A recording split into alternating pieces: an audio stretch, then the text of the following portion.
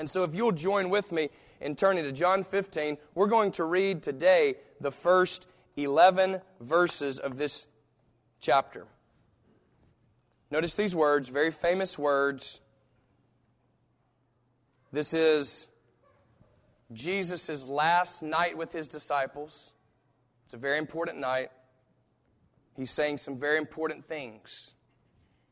Notice these words. I am the true vine, and my Father is the vine dresser. Every branch in me that does not bear fruit, He takes away. And every branch that does bear fruit, He prunes, that it may bear more fruit. Already you are clean because of the word that I've spoken to you. Abide in me, and I in you. As the branch cannot bear fruit by itself unless it abides in the vine, neither can you unless you abide in me. I am the vine, you are the branches. Whoever abides in me, and I in him, he it is that bears much fruit. For apart from me, you can do nothing. If anyone does not abide in me, he is thrown away like a branch and withers. And the branches are gathered, thrown into the fire, and burned. If you abide in me, and my words abide in you, ask whatever you wish, and it will be done for you. By this my Father is glorified, that you bear much fruit, and so prove to be my disciples. As the Father has loved me, so have I loved you. Abide in my love. If you keep my commandments, you will abide in my love, just as I have kept my Father's commandments and abide in His love. These things I have spoken to you, that my joy may be in you, and that your joy may be full. Let us pray. Lord, we again open your word to us. Would you illuminate our minds by the fire of the Spirit, we pray. In Jesus' name, amen. Sitting on a plane yesterday coming back from Orlando, I thought about vision. You see, I was surrounded by a lot of different people. Lots of different people. Packed in a plane all together. But even with all those differences of race and socioeconomic preferences, likes and dislikes, political views, with all those differences, there was unity. There was unity in the destination. We're all going to the same place. We all decided to get on a plane together to go to the same place. I thought to myself, what a great way to see vision and mission in a church. A church should not be made up of one type of people, but rather differences. Many, many differences. Because quite frankly, the end destination is going to have all nations, all peoples. So we might as well jump on the plane now because we're all going to the same destination. And that's what vision does for us. And that's what we talked about last week. We're rallying around the Great Commandment, the Great Commitment, and also the Great Commission. And if you can rally under those three headings, hey, let's get on the plane. Because even with all our differences, we still have one destination. And that destination is not a place, but a person. Jesus, Christ our Lord. What I want to do is drill down just a bit into John 15 and uncover some things. Now, I'm not going to bore you with some of the study that I've done of John 15, but I would encourage you to dive into this book and give yourself to this book of John. And in particular, chapter 15, there are some nuggets there that if you discover and uncover, will go with you for the rest of your life. I'm going to be bringing out just a few of those. You know, in preaching, oftentimes we talk about it like this. When you go to a nice dinner, you don't want the host to come out and sit the food on the table and sit there and explain to you for 15 minutes how they made it. You just want to eat it. You want to taste and see that it's good. And then you want to leave. You don't really care how it was made. So I'm not going to bore you with the mechanics of how I got here, but I'm going to apply to you some things. I'm going to bring to the table some meat today that is for you. I've done the preparation, and now I'm bringing it to you, and I believe it is a word of God for you. You see, I believe that this is Jesus' keynote speech to His disciples. Remember, this is His very last night with the men that He decided to choose. After He fasted and prayed all night long, He decided to choose these 12 guys. He's put all of His eggs in this basket, and tonight is a meal with them that we still remember, John 13, where He washes His disciples' feet and said, if you're going to lead, you lead from your knees. You lead serving others. You lead washing other people's feet, because if I'm the master and I wash my disciples' feet, then surely you do that to others. And He sets a course. And then from John 13 to 17, your Bible, really 14 to 17, the chapters there, turns completely red. If you have a red letter edition at least. It's Jesus' words continuously, unbroken, unfettered, unabridged. It's Him talking very seriously about some things to His disciples that they're not going to understand. They don't have a clue about it at this point. But the one He's sending will remind them of this night. So much so that they wrote it down, and we're reading it this morning, 2,000 years later. What is the first thing He leads with? It's this: I am the true vine. And by saying that, He means that there are false vines. Else He wouldn't have qualified it as the true vine. You know, as humans, we messed up if we see ourselves as a family. Our first parents, if you will, messed up by choosing the wrong vine. It's always fascinated me that the very first sin had to do with eating. It had to do with fruit. It had to do with choosing the right food to nourish our bodies. And God had given them one command, the one thing, right, that you were called to do. The one thing they were told not to do, they did, because what the Bible says is Eve saw that it was good. Notice, she sees it's good for food, not God.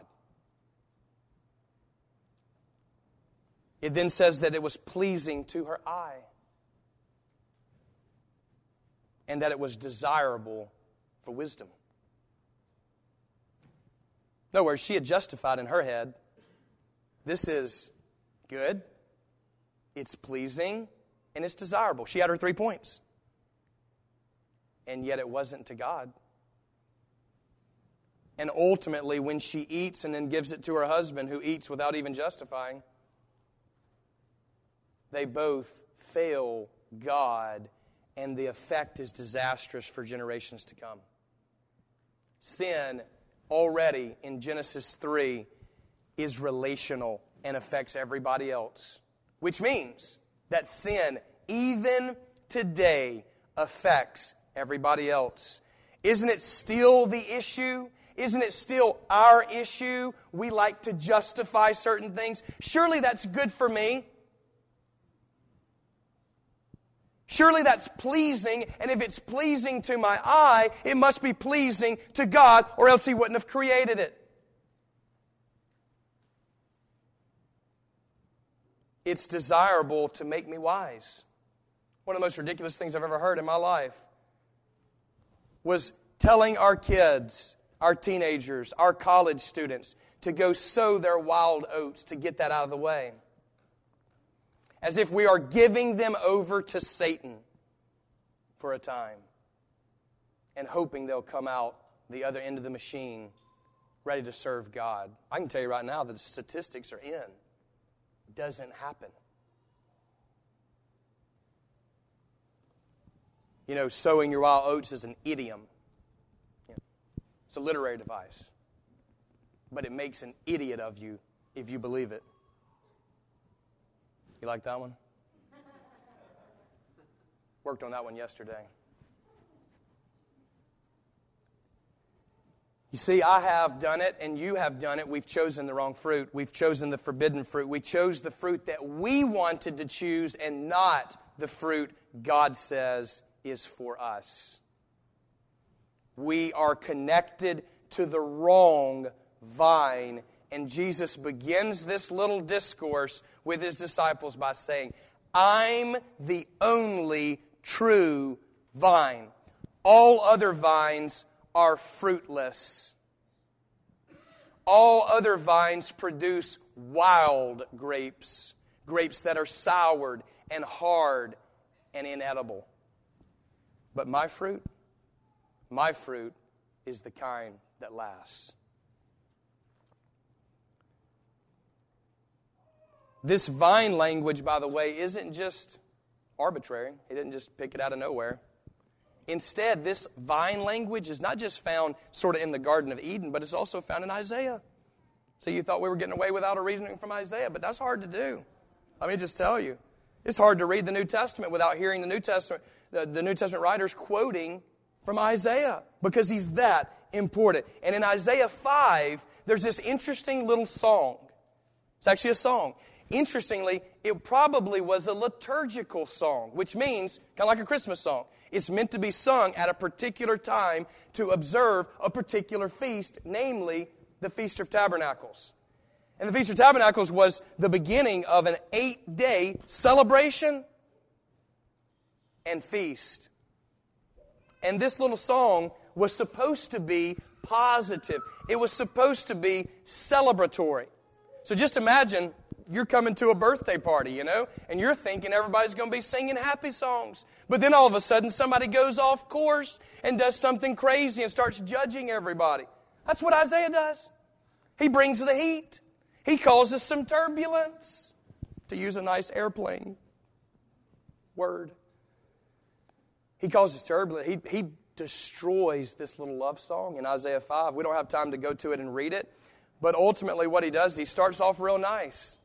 He starts off kind of like an obituary that I read this morning on social media of this lady who did it for her late father who just had died. And she starts off the obituary like most obituaries. Died this day, lived this long. But then she said things like this. She said, leaves behind 2 relieved children.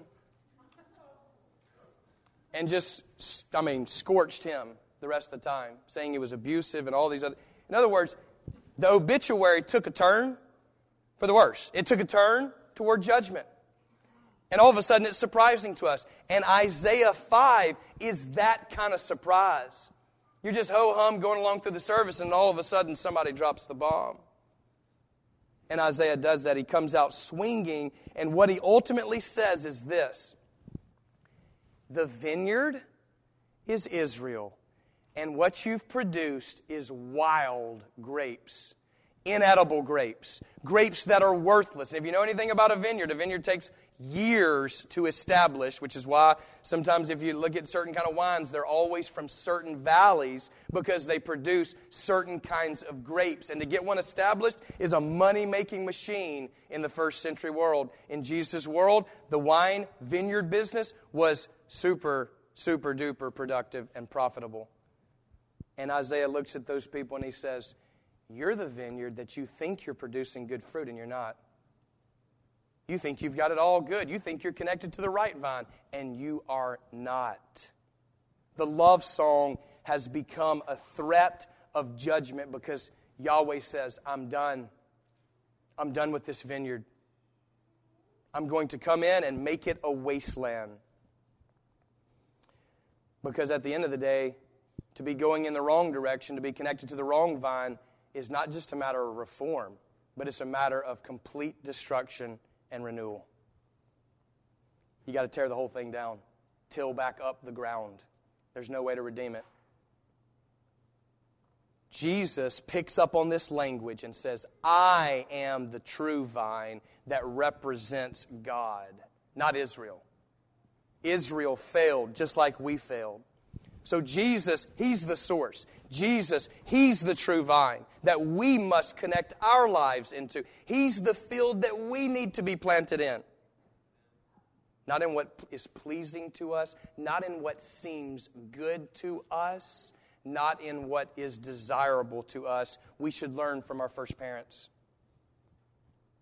Now the second sort of character here in John 15 is not only the vine, who we meet first, but now the branches. For He says, I am the vine, you are the branches. Did you catch that? You are the branches. In other words, you're actually essential to what it means to be a tree, to what it means to be a vineyard. God doesn't give us the dirty job of being down in the soil, but He gives us the nice job of producing the fruit to share. Amen. Isn't that crazy? He does the dirty work. He does the unseen work of the roots, the foundation, the source of life. We get to fly in the air. We get to produce the fruit. The stuff that people want. In other words, He gives us the good job, not the bad job. So we are the branches. That's something to celebrate. We get to help out, like the small child we've talked about that wants to help Dad. Not much help, but he helps Dad. So we get to help our Heavenly Father save the world. Because He's not going to do it without us. He tells us that plainly. He gives us the commission. He puts the weight on us. He lets us drive. That's crazy, isn't it? He gives us the crown. He gives us the authority. He gives us His joy, His love to share. Not to keep. Not to hoard. When we hoard it, it becomes a cesspool. Where no water's coming in, no water's going out. You know, I've drank water from a pool like that in Wyoming, the Bighorn Mountains. Many years ago when I started seminary, we took a trip up there, outdoor leadership class, and that was the only water source we had. And boy, there was 3 guys of us that got super sick. Super sick from that water. Because that water was stale and it wasn't what we call living water. You see, living water has a stream in and out which purifies it. Point being is this, when God gives us His grace, it's not meant just to keep and sit on. We're not saved to sit. When I went to India, the first sign they have at South India Biblical Seminary is saved to serve. That's their motto there at that seminary. We're saved to serve, not to sit.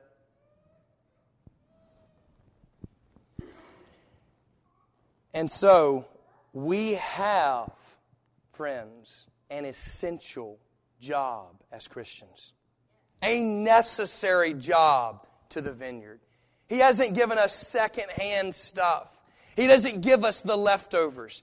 He gives us the full course. And He gives us first dibs.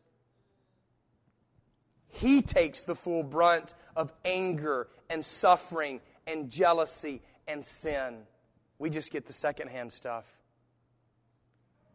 When you suffer, you're just getting second-hand suffering. He took the full brunt. But there's a third character. Not only the vine, not only the branches, but someone's wandering in the garden, in the vineyard to maximize production. And who is that? None other than Jesus identifies as the Father Himself, who is the vine dresser. The King James says, the husbandman of the garden, of the vineyard. This is the same husbandman that was watching out for them in that first garden, in the Garden of Eden. And even though they turned away from God, even though they took of the forbidden fruit and found themselves isolated from God, isolated from each other, alienated from the blessing of God, of the garden, of each other, guess who comes looking for them? Guess who comes to rescue them? It wasn't them. It was God. Where are you, he says. And they're hiding, just like we hide from God. At least we think we do. But one day there will be a day when we will meet Him face to face. Oh, what a day for some, and oh my for others. You see, being a branch has its responsibilities. We're the branches. That means we have a responsibility. I want to give you 3 alliterated things that we as a branch are going to go through. The first is to be pulverized. You like that one? That's one that just kind of punches you in the face, isn't it? That's one of those words that you just see it happening when you say it. Pulverized. It even sounds tough. I looked up the etymology of the word, as I often do, and the word actually comes from the Latin meaning to make into dust. What better time to talk about being ground up into dust than now? Just a few weeks before Dust Wednesday, when for many of you, I will take ashes and I'll do the sign of a cross on your forehead. And I'll say, from dust to dust. Because that's what we are. Dust and a mixture of divinity. We have the spark of the divine, and yet we are a pile of dust. Dirt from the ground. The Scripture says this, we've all been bad. We've all been wild. We've all been the grapes that are inedible. For we have all sinned and fall short of the glory of God. You want a definition of that? Well, 15 and 8, verse 8 of this chapter says, by this my Father is glorified. In other words, this is what glorifies my Father, is this, that you bear much fruit and so prove to be my disciples. You can prove that you're a disciple by what you're producing in your life. If what you're producing is death, nothing, destruction, or nothing at all, then you're not connected to the vine that produces fruit. Because this vine, once you get in it, it's going to go and produce much fruit. I rode the Hulk at Universal. It's a roller coaster. And most roller coasters, they kind of... and everybody starts screaming, right? This one said, boom! And the Hulk just went upwards. And, you could even... did all this corkscrews, all this kind of crazy stuff. It was nuts. Because once you got on, you were going to go through it. Now, I could have said, excuse me, can somebody get me off this thing? But, fortunately, once you're on that thing, you're going to go to the end. And when you get connected into the vine, it's going to happen. You're going to start loving people in a way that you can't conjure up yourself, in a way that you can't tie your bootstraps and pull it up. Let's do this. No, it's going to overflow from your life. You're going to find a new love for people. You're going to find forgiveness for people. You're going to find joy in life and in God when you get connected to the vine. But you see, the problem is we're connected to the wrong vines. And in order to fix that, it has to be cut down. It has to be pulverized. This is why Jesus himself will say, if you want to be my disciple, deny yourself, take up your cross, and follow me. He didn't go to the supermarket after he said that. He went to a place called the Skull, Golgotha, and he died. And then he rose again, and he said this, I want to give you that same kind of life, resurrection life. But the only way to be resurrected, my friends, is to die to yourself. Die to whatever it is you're connected to. I don't know what it is. You know. God knows. That's what matters. Cut it off. Do away with it. Let's get on with the true vine, not these false impersonators. It's fascinating, fascinating stuff what happens in Genesis. You should study it and know it by heart. But in the creation story, God speaks and it happens. You know this. Day 1 speaks, it happens. Day 2 speaks, it happens. But on day 3, He speaks twice. He tells the land to emerge. But then He speaks a second time to the land and He says, now I want you to produce. Day 4 comes, speaks, it happens. Day 5, speaks, it happens. Day 6, again. And by the way, they're paralleled. 2 and 1 and 3, 2, 5, 3, 6. They're all paralleled. Just go back and study it. And on day 6, He says this. He says, now let there be animals, things with fur on them,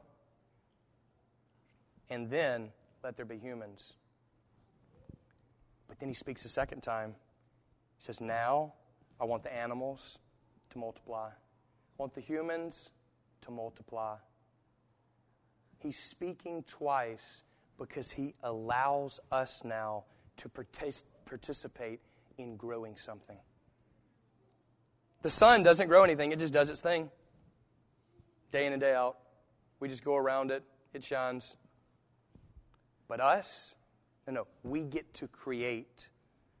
He gives us that. In other words, the Creator creates by making created things creative. That's the plants. That's the trees. That's the wildlife. That's your pets. That's us. He gives us that double talk and gives us the charge to produce. And when we don't, He says, I will cut you off and you will be separated from those who do. Just as at the final day, the goats from the sheep, the faithful from the unfaithful. You see, here's the reality. Either you'll be pulverized in this life for God's glory and resurrected by His life, or pulverized at the end and not resurrected to new life, but to eternal destruction and fire. Do I like that doctrine? Absolutely not. We should say it with tears in our eyes, but hell is eternal. It's lasting. What you do now matters eternally. Amen. Eternally. Jesus is the one who uses the language of eternal fire. It's not me. I wouldn't have said that. I just said temporarily burn them up. You're done now. He says eternal. I believe eternal when He says eternal. John the Baptist, doesn't he say it right? He says, I must decrease if God is to increase. That's what I mean by pulverize.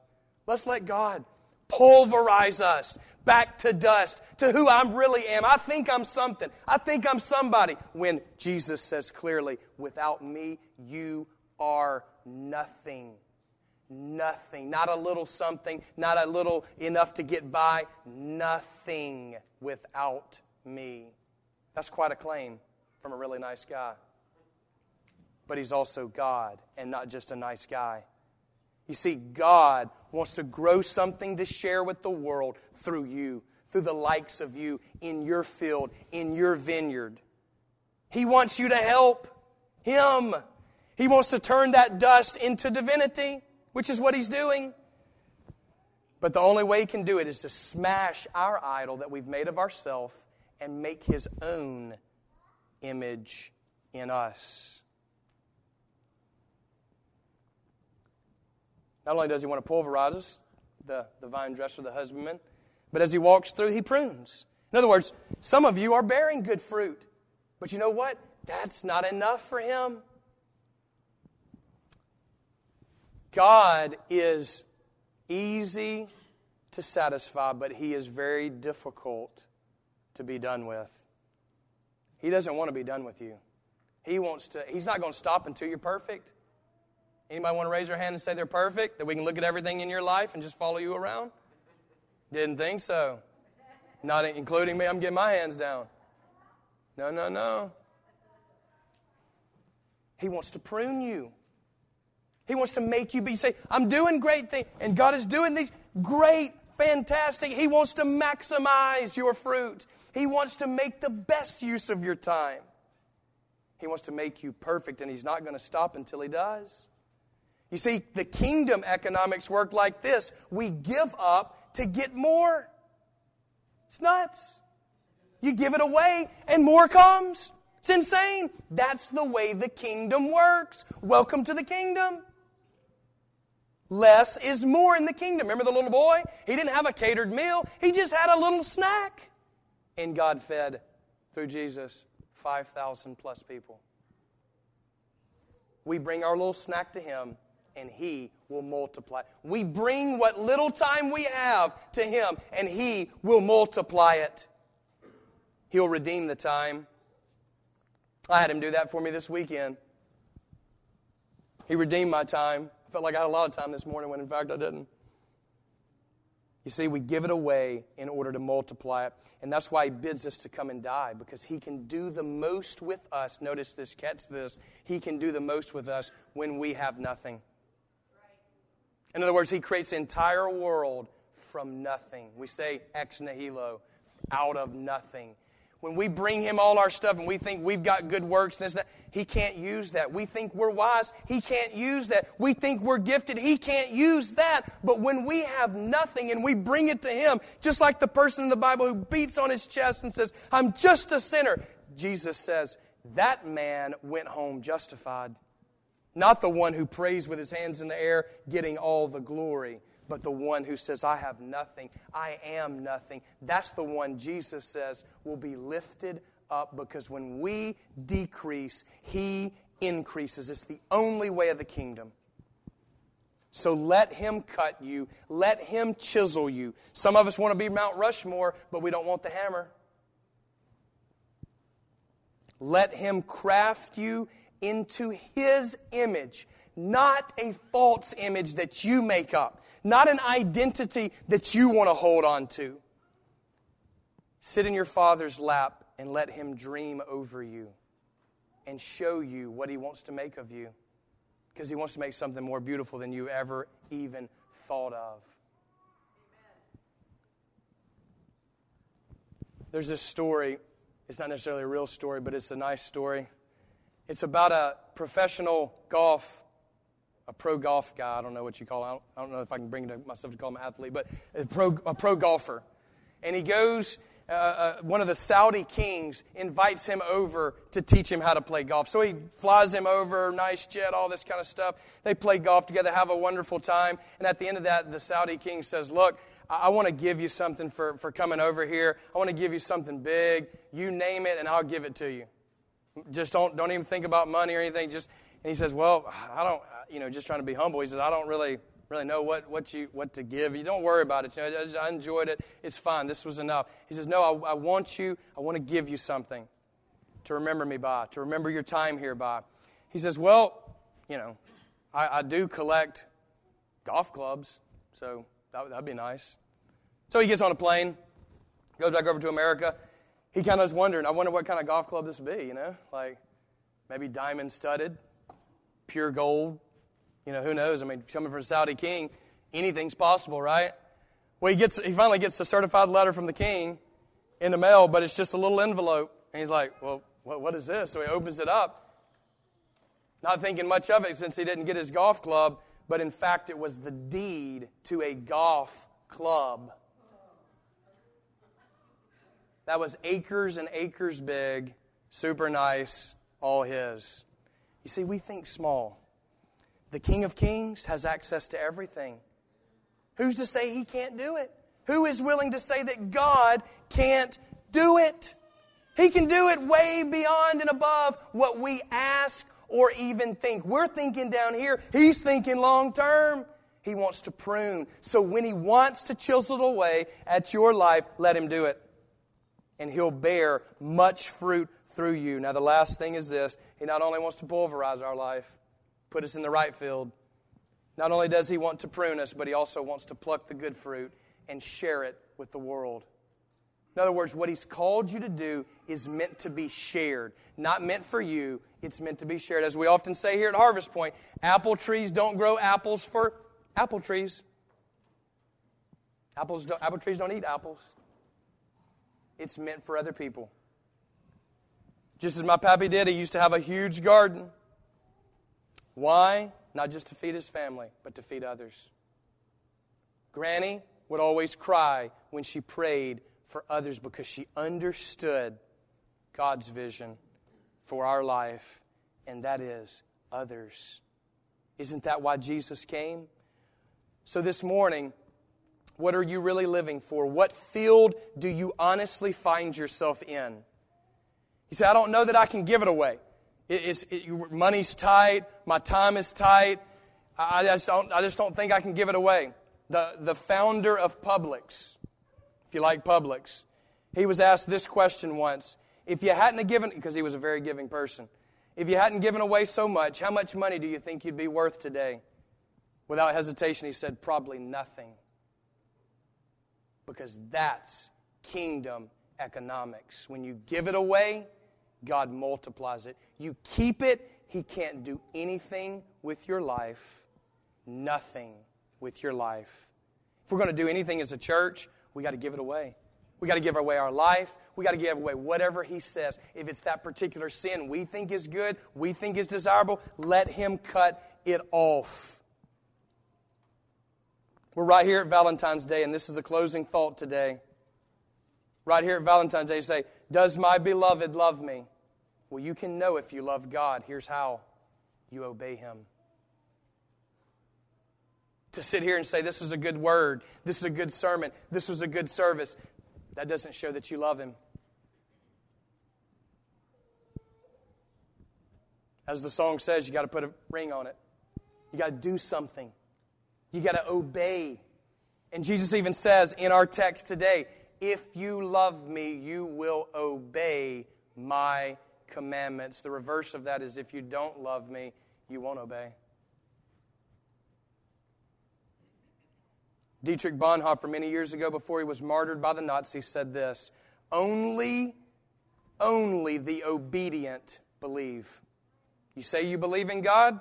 Only the obedient believe.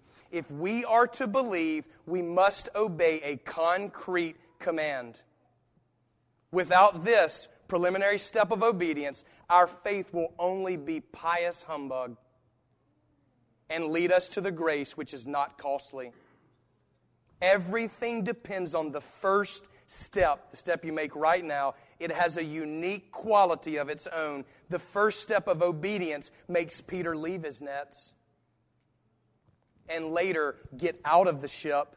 It calls upon the young man to leave his riches. Only this new existence, created through obedience, can make faith possible. Friends, do you believe? Or is it just in your head? If it is a true obedience, maybe today, for the first time ever, you would step out, a literal concrete stepping toward God, and bow yourself to His lordship, not yours. Are you willing to say, I can't do it. I can't do it. I've said it 1,000,000 times. I'll say it again this week. I can't do it, God. I need your help. Are you willing to say that, or are you okay in your little field producing nothing? Without the true vine, you can produce nothing. He calls us to abide in Him. Do not delay. Today is the first day of the rest of your life. Obey Him. Abide in Jesus. Amen.